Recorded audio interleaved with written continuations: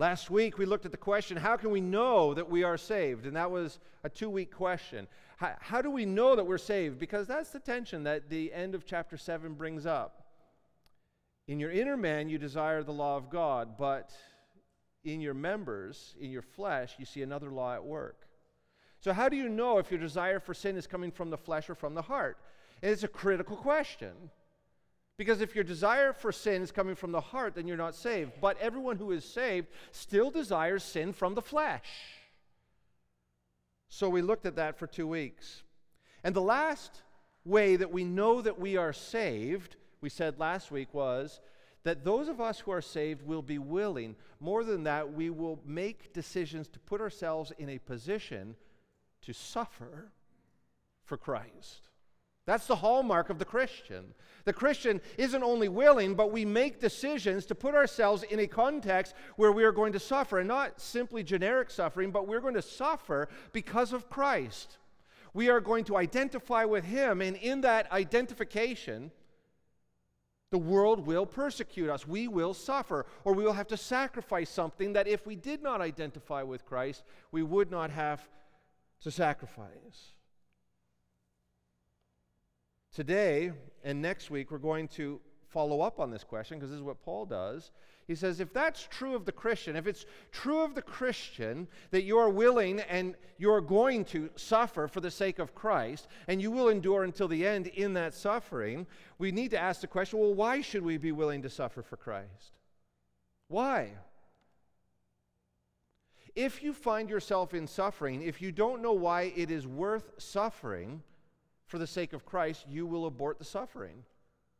You'll find the quickest path back to comfort and safety and security. If you don't know why it is worth your life to suffer for Christ, you will avoid it at all costs. And that's what I see in the church in North America today. We are addicted to comfort. We are addicted to safety and security. We're addicted to pleasure, and suffering is at the top of all of our prayer lists. God, remove the suffering. Please remove the suffering. Please stop the suffering, rather than, God, help me to glorify you in the suffering. Help me to endure through the suffering. Help me to use this suffering for the sake of the kingdom. May you use this suffering to bring others into the kingdom. Those are two very different ways of praying. So why should we be willing to suffer for Christ? Today's text begins to answer that question. Would you open your Bibles to Romans chapter 8?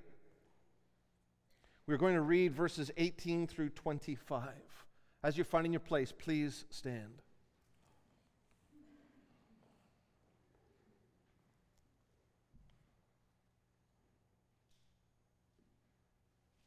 Romans chapter 8, verses 18 through 25.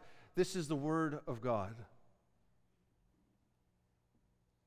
For I consider that the suffering of this present time are not worth comparing with the glory that is to be revealed to us. For the creation waits with eager longing for the revealing of the sons of God. For the creation was subjected to futility, not willingly, but because of Him who subjected it, in hope that the creation itself will be set free from its bondage to corruption and obtain the freedom of the glory of the children of God. For we know that the whole creation has been groaning together in the pains of childbirth until now. And not only the creation, but we ourselves who have the first fruits of the Spirit, we groan inwardly as we wait eagerly for adoption as sons, the redemption of our bodies. For in this hope we were saved.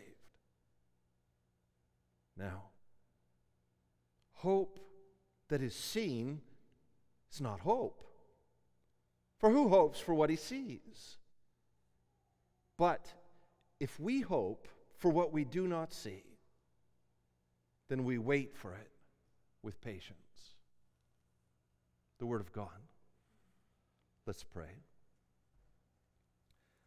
Oh God, as we take a look at suffering and glory today, I am mindful of the fact that as you decided to reveal to us the glory that is coming, you contextualize that revelation in an exhortation to suffer.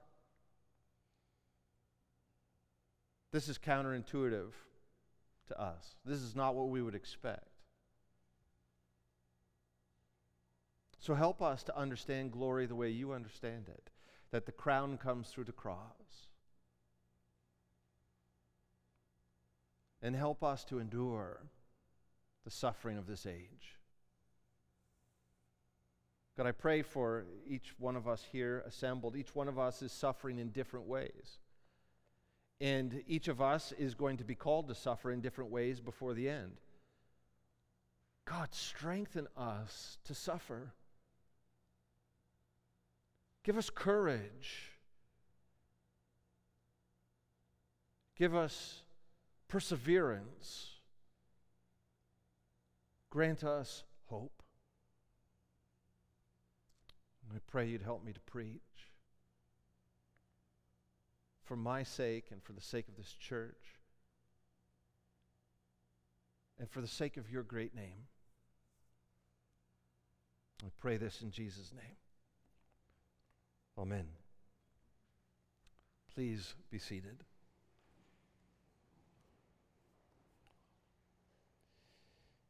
In the verses previous to today's preaching text, we're told that we've been adopted. We cry out to God as our Father, Abba.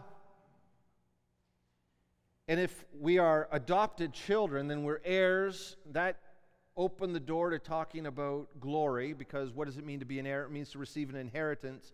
What's the inheritance? The inheritance is everything that God has to give to the Son. So everything that the Father has given to Jesus Christ, Jesus has decided to share with us. And he has brought us into the family by dying for us. And all of this is ours, we're told at the end of verse 17, provided we suffer with him. So there's a provision, there's a condition. This is a problem with the prosperity teaching and the prosperity practice of non-prosperity Christians. So you don't have to adopt a Joel Ostinian prosperity gospel to be a prosperity Christian. We can just live it out. We can reject him and yet still steal for ourselves pieces of his message. But the condition of glory is suffering. It's very clear, verse 17. So why should we be willing to suffer? Paul gives us the answer in verse 18. For I consider that the sufferings of this present time are not worth comparing with the glory that is to be revealed to us. We suffer now because of the unimaginable glory that is to come. So what Paul has done here is he's contrasted suffering and glory. We suffer now because of the glory to come, and you don't get the glory without the suffering now. Now, there's grades to suffering. We don't all have to be martyred, but we all must suffer. Suffering now will bring glory later. This is really hard for us. It's abstract. How can we draw on future glory for present endurance through suffering? Really, really, I don't know, it's just such a small taste of this. In the middle of a Canadian winter, knowing that you have some tropical retreat coming in March is the same concept. You can get through the cold and the snow and the dark in January and February because in March you're going to be somewhere near the equator. Now you just take that and you expand it an infinite amount, and you can suffer now even to the depths of death, even violent death, for the sake of Christ, because of the exaltation that is absolutely rock solid and promised to come. In order to peel this apart, we need to ask two questions. Number one, what is suffering? And number two, what is glory? What is suffering and what is glory? So that's the remainder of our time. What is suffering? Priska asked me this last week, and so I looked into it a little bit, and Ange and I talked about it. Suffering is not an easy concept in some ways, because there's all different kinds of suffering, and we run the risk of just sort of identifying suffering here and not understanding how expansive suffering can be, and then that can lead to all kinds of confusion and misappropriation of this text. So what I want to do is start with the biggest container of suffering and then work to the point. And the point is really where the call of the Christian is to suffer. So all of this suffering is true for the Christian. Some of it is true for non-Christians, but we are called to suffer at the epicenter, at the very point of what it means to suffer. But let's look most broadly. Most broadly, to suffer is to exist in a fallen world. And so this kind of suffering is true for Christians and non-Christians. Everyone who exists is suffering. Aging is suffering. Now, Adam and Eve and all of their posterity, had they not fallen, they would have aged, but they would have aged without deterioration. So our experience of aging is suffering, because we age in the context of a sin-death environment. We're in a fallen world. So sin and death all around us will necessitate suffering in a fallen world. And this is also why we have natural disasters. We're going to talk about this a little bit more. Suffering happens in the world because it's either too hot or too cold. It's never just right. Well, there's the odd day. But then there's still mosquitoes, right? So it's never just right. Natural disasters, whether it's an earthquake or a tsunami or a hurricane or a thunderstorm or a mudslide or a flood or a drought, there's all kinds of natural disasters. That's because we live in a fallen world. God didn't make the world that way. When God made the world, He said it's good. When we look around, it may look beautiful at times, but it's not good, not in the way that it was before sin came into the world. We also have disease and disability. No one should ever say you have cancer because you sinned, but cancer is the result of sin. It's not personal. Cancer is a reality in a fallen world because humanity has sinned. So cancer and every other kind of disease, the common cold, for example, is a reality because of the fallen world. We suffer through terrible man colds because of the fall, because we live in a sin-death environment. And so that's part of the curse against men. Men get colds worse than women. It's just scientific fact. Okay, that's not true. It's not true. Men are just weaker. Sometimes. But disease, from the common cold to terminal illness, is not the direct correlation of I sinned, therefore I have a cold. That's karma. But it is because of the sin. It's a result of sin. And disability, whether that's intellectual disability or physical disability, all the mental health issues that are plaguing our culture right now, people who are restrained to wheelchairs, developmental problems, all of that is not the result of any individual sin, but because of the sin-death environment in which we live. That's suffering. We're told in Genesis 3 that marriage will be difficult. A woman will want to control her husband. Husband will dominate over his wife.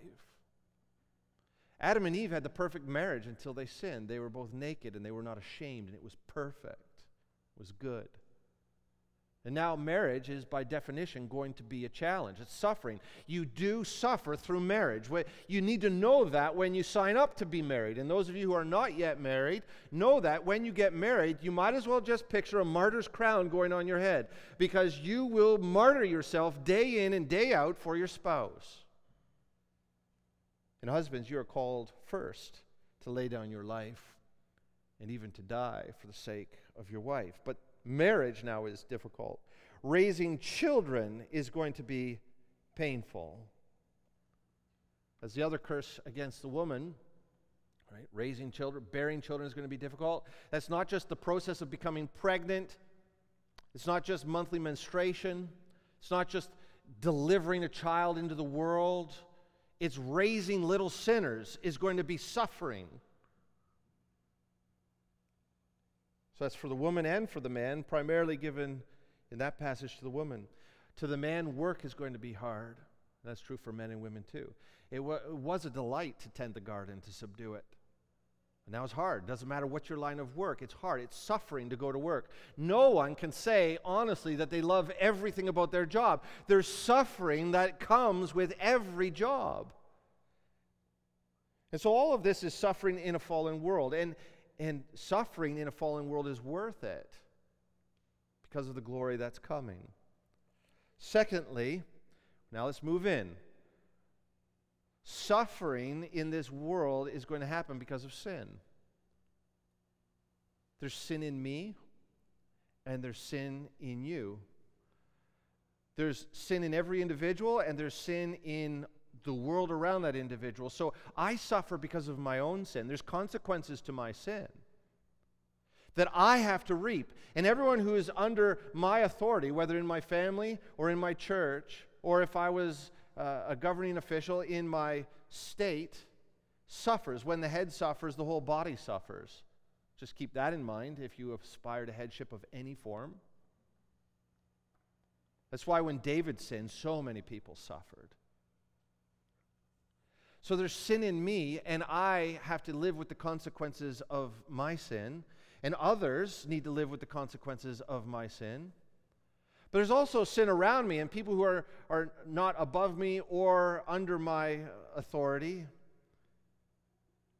will suffer because of the sin in the world. And so we all cause one another to suffer. You just read the news, it's filled with stories of suffering because we hurt one another when we sin. We hurt each other deeply and regularly. And so suffering comes because of the sin of humanity. And now we drive to the point of it all. And this is why Jesus came into the world, because the world was fallen, because there's sin in humanity. So Jesus suffered ultimately in one perfect act of obedience on the cross. He suffered for righteousness' sake.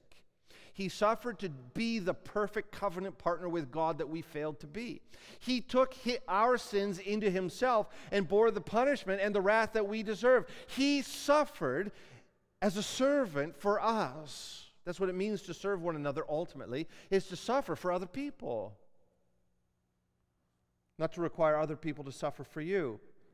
And we, if we are united with Christ, are called to join him on the cross in that suffering. And this comes in several forms. Let me just narrow it down to two. When we are united with Christ, it begins with self-denial. If you're going to be my disciple, says Jesus, you must deny yourself, take up your cross, and follow me. What does that mean? Ultimately, what it means is your life is not your own anymore. You live entirely for the sake of Christ and for his gospel and for his glory and for the extension of his kingdom. Therefore, whatever it is that you were pursuing, whatever your desires for self were, they're no longer appropriate. Everything that you do is now for the sake of the glory of Christ. That's suffering. But I just want to get married. But I just want to have a house. But I just want to retire. But I just want to live out my days without fear or danger or death inflicted upon me. Well, to be united with Christ is to say, I will go where you send me. I will do what you ask me to do. I will conform my life to the Scriptures. I will look for opportunities to lift high the name of Jesus no matter what happens to me. Persecution. Self-denial leads to the second part of union with Christ. No one is greater than his masters. If the world hated me, says Jesus, the world will hate you. Does the world hate you? If it doesn't, it means you have not yet denied yourself, taken up your cross, and followed Jesus. Because Jesus doesn't say, the world has hated me, therefore there's a good chance that the world is going to hate you. Jesus says, the world hated me to the point of killing me, and if you follow me, if you deny yourself, if you pick up your cross and come after me, if you call yourself by my name, the world will hate you. That's suffering. I don't know how much the world hates the church. I think it does. But how much does the world hate you? Now, I want to be careful there. I don't want the world to hate you because you're just an awful person to be around. I want the world to hate you because of your union with Christ. So may the world hate us not because we give the world reason to hate us, but let the world hate us because we love Jesus Christ. And the love of Christ that is in us propels us and compels us to put ourselves into situations and contexts where we are at risk. We are in danger. And that danger is multifaceted. I don't have time to go into it, but it might be slight danger, ridicule, mocking, not being esteemed, losing a promotion at work, losing a social group, or it might be, on the other extreme, your very life. But it is never, ever biblical to say, I will not go there because I might die if I proclaim the name of Christ there. That is not a biblical reason not to go. It just means we haven't wrestled with why it is worth suffering for the sake of Christ. Now, there might be other reasons not to go, but the fear of death and danger is not a reason not to go.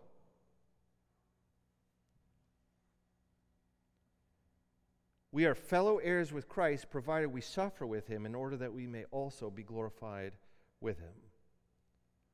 What is this glory that Paul speaks of? Because without an understanding of glory, without understanding what God has promised to us, we will never suffer the way the Bible calls us to suffer. We are hardwired against it. So our instinct to self-preservation is too strong. We will not put ourselves into risky situations. We will not put our lives on the line, whether slightly or severely, for the sake of Christ, if we do not wrestle with, understand, and embrace the glory that is about to be revealed to us. And this is what we must always be thinking about in our life. We must always be thinking about this when life is good and when life is not good, so that we're not distracted. Our life must be hid with Christ in heaven. What does that mean? Partly it means that we long for anything else for the glory to be revealed. We want the end of this sin-death environment. We want the end of the sin in us and in those around us. We want the end of suffering, but we'll persevere through it because we know how good the glory is. I consider, says Paul, that the sufferings of this present time are not worth comparing with the glory that is to be revealed to us. Does Paul just not understand suffering? He doesn't say that it's worth it, like, they're about even. He says they're not even worth comparing. The sufferings give me the worst life ever lived that's not even worth comparing to the glory that God's going to give. What's this glory? Because it's pretty hard to live in a sin-death environment. It's pretty hard to live with my own sin and your sin and all of the sin around us. It's pretty hard to put myself in a position for the sake of Christ where I might be persecuted unto death. That's nothing. That's slight. Don't even think about it. It's a fleeting concern to be sort of whisked away like an annoying mosquito or a horsefly. That's what Paul says. That's the force of it. Just swat that away because there's great weight of glory coming. So what is this great glory? It comes in two parts. We find out in verses 19 through 22 that part of the glory about to be revealed is that creation itself, the whole universe, is going to be glorified. And this is why it's really important that our theology does not have us dying, escaping our bodies and this universe to go to some ethereal heaven.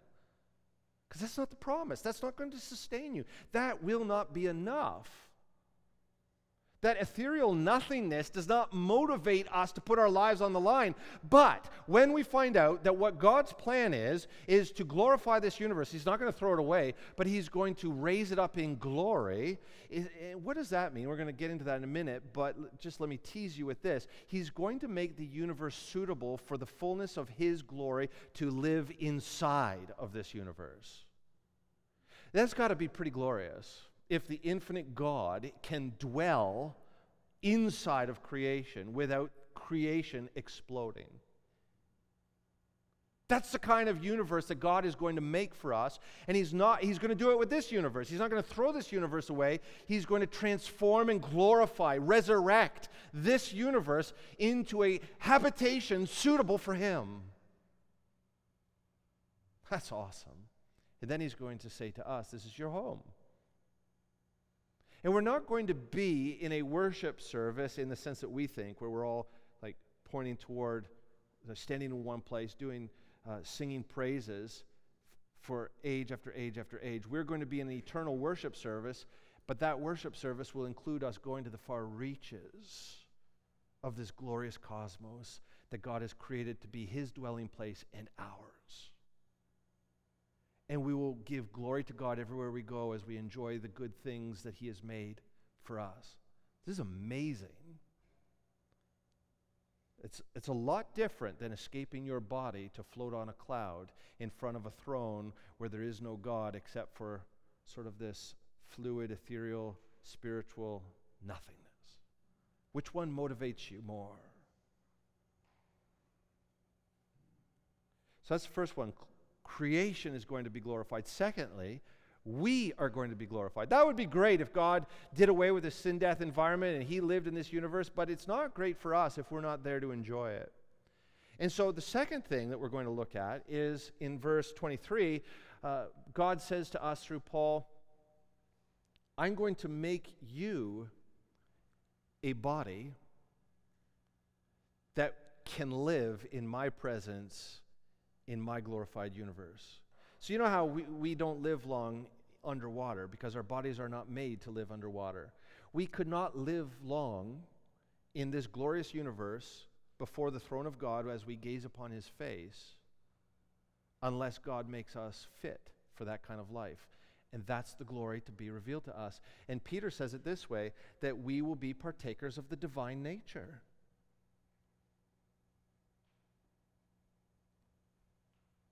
Another word for glorification is deification. They're two different English words for the same Greek word. We don't become God, but we are given the stuff of God. And he's going to do it to this body. He's not going to throw away your body. He's going to raise it in glory. Let's take a look. Why should we be willing to suffer for Christ? Number one, because creation is going to be glorified. Look at verses 19 through 22. For the creation waits with eager longing for the revealing of the sons of God. For the creation was subjected to futility, not willingly, but because of him who subjected it, in hope that the creation itself will be set free from its bondage to corruption and obtain the freedom of the glory of the children of God. For we know that the whole creation has been groaning together in the pains of childbirth until now. In these verses, Paul personifies creation. It says that the creation gives creation a consciousness. This is just a literary trick so that we can understand what he's trying to say. Creation does not have a personal consciousness, but creation is groaning as if a person would groan, wanting to be glorified. Paul says that creation, in verse 20, was subjected to futility. What he means there is, if you go back to Genesis 3, creation is cursed. When Adam and Eve sin, God curses the universe and says, you're not going to be good anymore. You're going to be filled with natural disasters and disease and sin and death. Creation doesn't work the way it's supposed to. As I said, work becomes toil. We have cancer, disease, natural disaster, rust, moth, decay. Everything always is rotting. It's not the way it was created.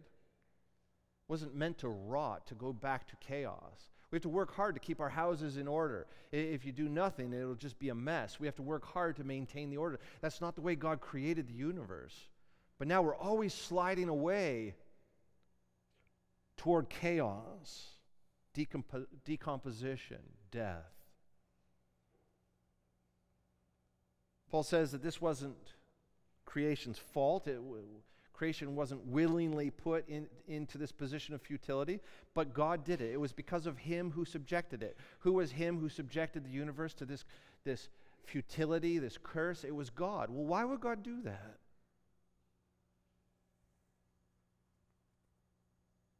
Well, He created us to be His vice regents in creation, to bring all of creation into its glorious splendor. When the apex of God's creation fell into sin, we could no longer live in paradise.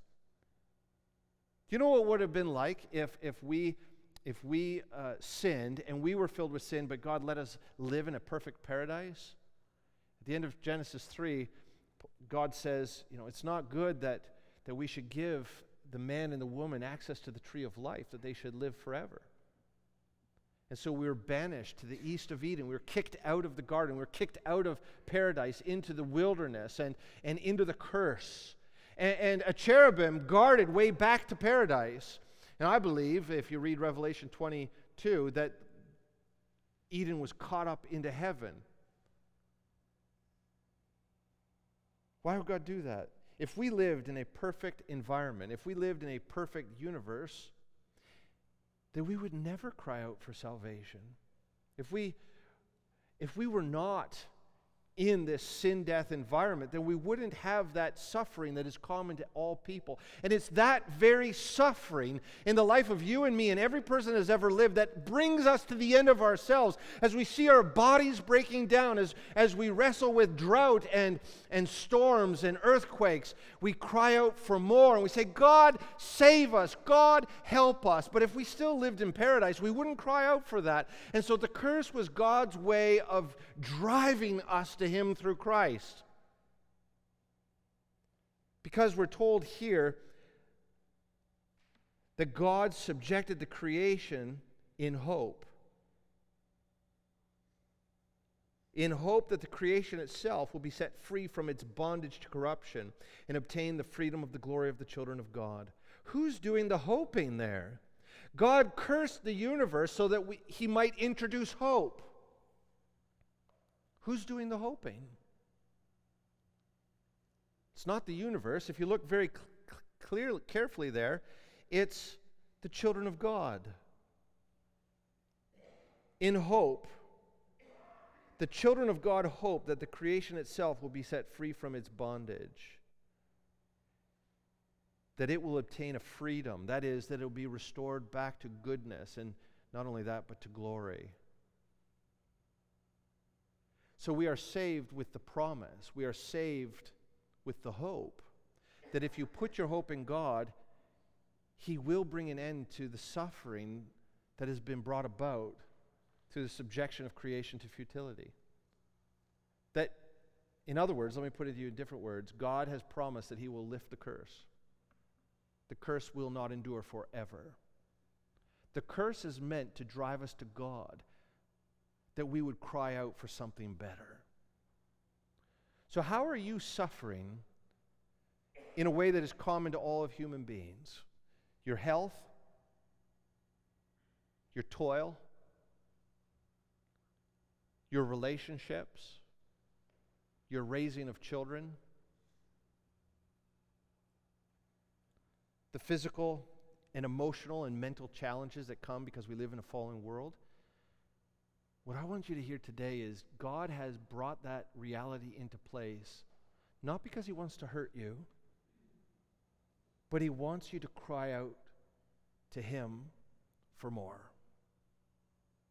He wants you to have hope that that's not the end of the story. Therefore, when salvation comes in all of its fullness, that's the promise of God, then the purpose of the curse against creation will have run its course.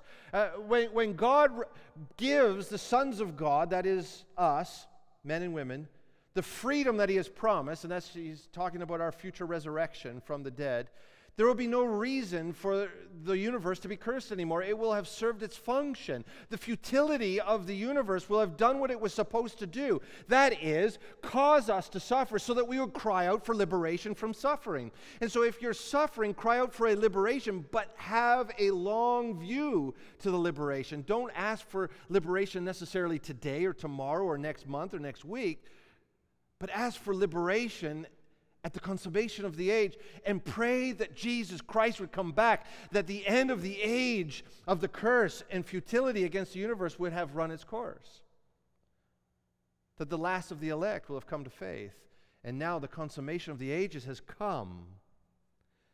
Because God will lift the curse. Creation will no longer be subjected to futility. That futility will have served its purpose. Well, what will this good universe look and feel like? God has given us some hints about what it will be like to live in a universe that's not under God's curse. A universe that's not subjected to futility. And we see it in Genesis 1 and 2, and we see it in Revelation 21 and 22. So if you want to know what it's going to be like, we'll just read the 4 chapters at the bookends of our Bible, the first 2 and the last 2 chapters. That's what God has promised to us. In fact, if you get to Revelation 21 and 22, it far exceeds Genesis 1 and 2. Why? Because Genesis 1 and 2 is good. Revelation 21 and 22 is glory. We're not going back to what is good. We're moving forward to what is glorious. So it's all that Genesis 1 and 2 was and more. But even in Genesis 1 and 2, God's not manifesting the fullness of his person within creation. He visits from time to time in a mediated way. But in Revelation 21 and 22, the universe is God's home. I just want to read some of 21 and 22 because this is the hope. This is why you should be willing to suffer. Because this is promised by God. Listen to Revelation 21, verses 1 through 7. I saw a new heaven and a new earth. That's the Bible's way of saying a resurrected, glorified universe. The first heaven and the first earth had passed away, and the sea was no more. And I saw the holy city, New Jerusalem, that's heaven, that's the throne room of God right now, coming down out of the skies from God, prepared as a bride adorned for her husband. And I heard a loud voice from the throne saying, "Behold, the dwelling place of God is with man." No longer a distinction between heaven and creation. God lives where we live. He will dwell with them, and they will be his people, and God himself will be with them as their God. And he will wipe away every tear from their eyes, and death shall be no more. Neither shall there be mourning, nor crying, nor pain anymore, for the former things have passed away. We cannot even conceive of a world where there is no death. And if no death, then no terminal illness. And if no terminal illness, no inconvenient illnesses. No need for medical doctors.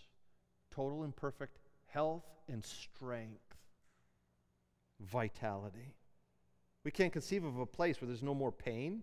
There's no mourning. There's nothing to be sad about. There's nothing that will cause us to cry because of pain. You might still cry because of the beauty of God, but not crying because of pain.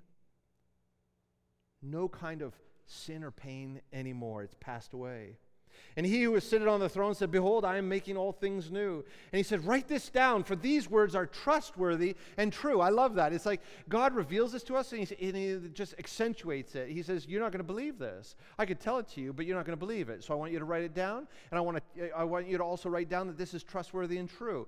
How do we know this is trustworthy and true? Because God has promised it, and then he told us, write it down, and I want you to also write down that I am giving you my guarantee. This is trustworthy. This is true. This will happen. This is the promise of the gospel. He said to me, "It's done." I love this. This is God the Father. I am the Alpha and the Omega, the beginning and the end. To the thirsty, I will give from the spring of the water of life without payment. And the one who conquers will have this heritage. I will be his God, and he will be my son. Revelation 22. Then the angel showed me the river of the water of life, bright as crystal, flowing from the throne of God and of the Lamb through the middle of the street of the city. So this is heaven, which is up in heaven now, comes down, lands on earth. Now we're getting a picture of this new universe starting with heaven, and a river that starts at the throne of God, comes down out of heaven, which is on earth, and waters the whole world. It's awesome. On either side of the river is the tree of life, which we haven't had access to. 12 kinds of fruit, yielding fruit each month. The leaves of the tree are for the healing of the nations. And there won't be anything cursed. The throne of God and of the Lamb will be there, and his servants will worship him, and they will see his face.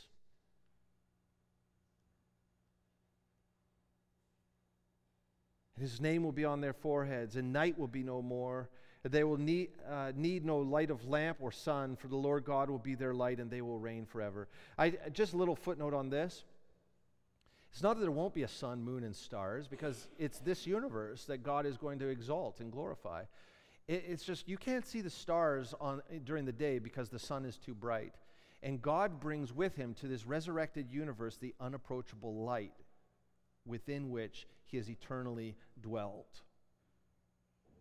So the sun will be there, the moon will be there, the stars will be there, but you won't be able to see them, because the light of God that fills the universe will be infinitely brighter, and we will be made fit to live there in that brightness. And he said to me, again, these words are trustworthy and true. But you got to believe this. This is true. And the Lord, the God of the spirits of the prophets, has sent his angel to show his servants what must soon take place. And then Jesus says, behold, I'm coming soon. Verse 12, behold, I'm coming soon, bringing my recompense with me to repay everyone for what he has done. And in chapter 21, God the Father said that he was the Alpha and the Omega. And here in chapter 22, verse 13, the Lord Jesus Christ says, I am the Alpha and the Omega, the first and the last, the beginning and the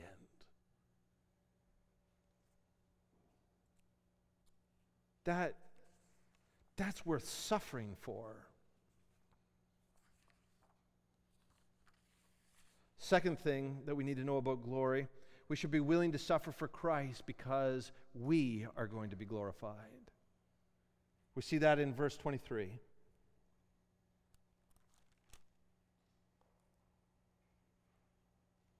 And not only the creation, meaning not only the creation is going to be glorified, but we ourselves, who have the first fruits of the Spirit, groan inwardly as we wait eagerly for adoption as sons, the redemption of our bodies. Now hold on a minute, Paul. I thought you said up in verse 15 that we have already been adopted. Well, that's true. We're already adopted, but the sort of the court date of our adoption, it'll be sealed and made permanent when we are raised bodily from the dead. And we long for that. We're not content just to have the first fruits of the Spirit. We're not content just to have this position before God. We want the fullness of the promise. We want resurrected, glorified bodies. And that's going to happen. We're told in Isaiah's gospel that creation itself will give birth to our dead bodies when we are raised from the dead. In Isaiah 26, verse 19, Isaiah the prophet says this, your dead shall live, their bodies shall rise. You who dwell in the dust, awake and sing for joy, for your dew is a dew of light, and the earth will give birth to the dead. And I love this picture because in Romans 8, we have this idea of the creation groaning as if in childbirth. What's the childbirth? It's the birth of the sons of God. And when we are birthed from the earth, the creator of the earth will adopt us in full and give us all the richness of the inheritance which he has given to Christ eternally. Just chew on that for the next week. The earth will give birth to your dead body, and God will adopt you and give you everything that He has given to Christ. Adam was made from the earth. God breathed into him, and he became a living soul. When he died, because he was from the dust of the earth, he had to go back to the dust of the earth. In Isaiah 26:19, it's the dust from which we were made, to which we will go, from which we will be raised. God is awesome, and the promise of the gospel is so much more than feeling better about ourselves. It's so much more than having a clear conscience. It's so much better than escaping these bodies.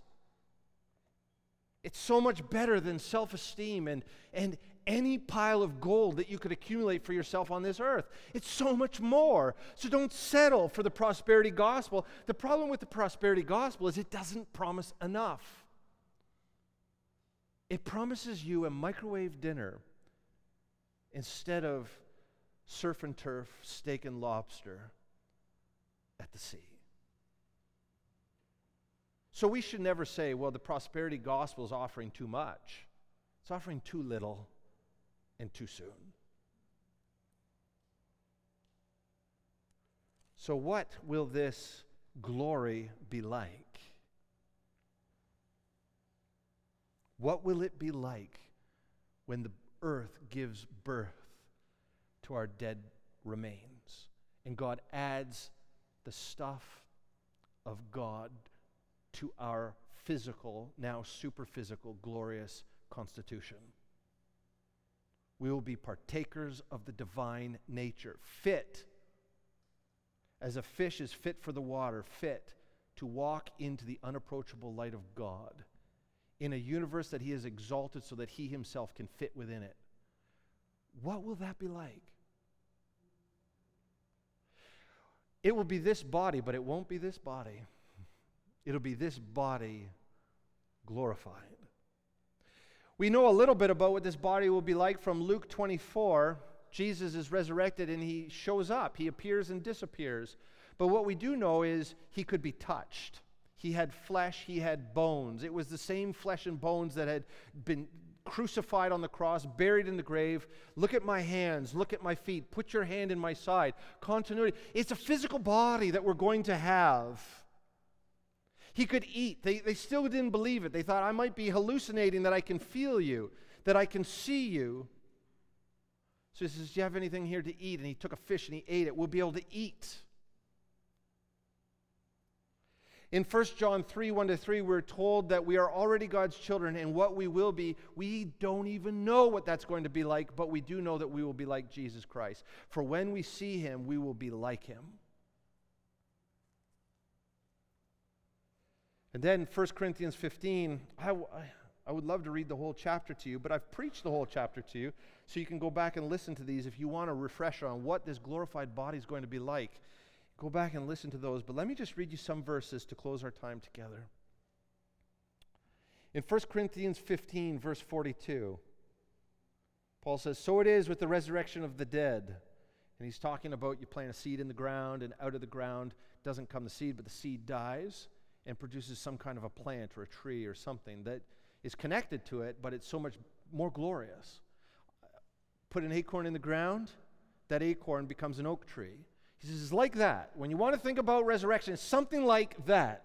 So it is with the resurrection of the dead. What is planted is perishable. So I die, you put my perishable body in the ground, meaning that my body's always moving toward death. It's always moving towards chaos and decomposition. You put that body in the ground, that perishable body, but what is raised up will be imperishable. It's planted in dishonor, but it's raised in glory. It's planted in weakness, but it is raised in power. It is planted a natural body, it is raised a spiritual body. If there's a natural body, there's also a spiritual body. This does not mean that we're without a body. Spiritual body means glorious, super physical body. The body like the Son of God in heaven. Going down to verse 49, just as we've borne the image of the man of dust, Adam, so we shall also bear the image of the man of heaven. What will it be like? Well, we're like Adam now, but we will be like Christ, resurrected and glorified. I want to tell you a mystery, brothers. Flesh and blood cannot inherit the kingdom of God, nor does the perishable inherit the imperishable. But behold, I tell you this mystery. We shall not all sleep, but we shall all be changed in a moment, in the twinkling of an eye, at the last trumpet. For the trumpet will sound, and the dead will be raised imperishable, and we shall all be changed. For this perishable body must put on the imperishable. See how it's putting on more. It's not taking off what we have. This perishable must put on more.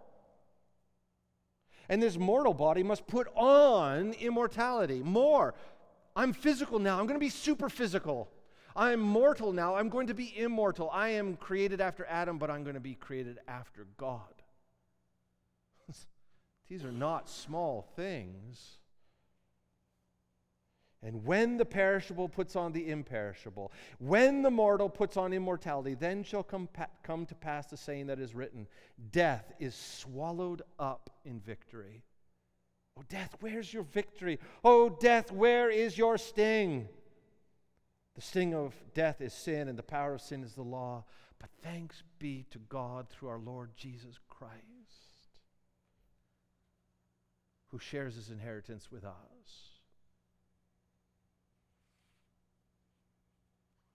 We need to be people who are constantly longing for glory, because the more you meditate on and think about and pray for and long after this glory, the more useful you will be in this sin-death environment. Because you'll be able to say with Paul, to live is Christ. I'll suffer now. For what? 100 years? 80 years? 60 years? 50 years? 40 years? I'll suffer now. Because there's an infinite, eternal glory coming that will never end.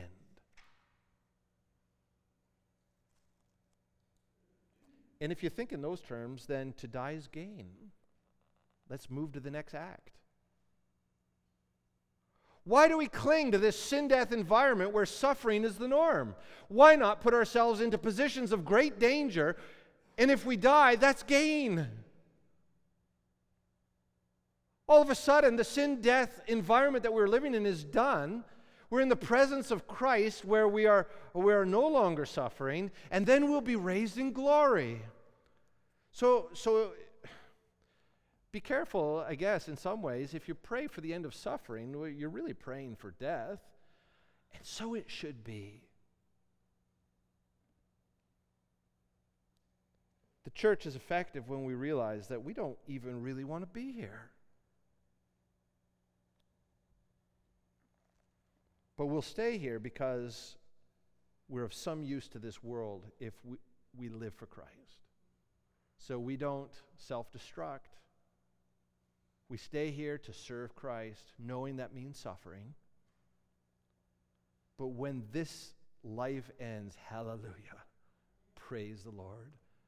I've run the race. I've fought the good fight. Now glory. Keep your lives in perspective.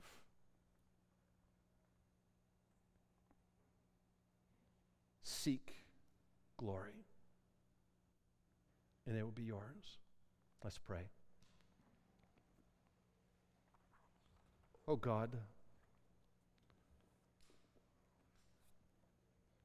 forgive us that we are so content to live in a state of suffering. In fact, we cling to it. It's because we don't understand. We have not yet embraced the promise of the gospel, which is glory for creation and glory for us. And we will see your face. And we will be your children, and Christ will be our brother, and we will share his inheritance. Oh God, help us. Help us to be people of the resurrection, so that we can live productive lives for the sake of Christ. Ready us to suffer so that we may be glorified with him. I pray this in Jesus' name. Amen.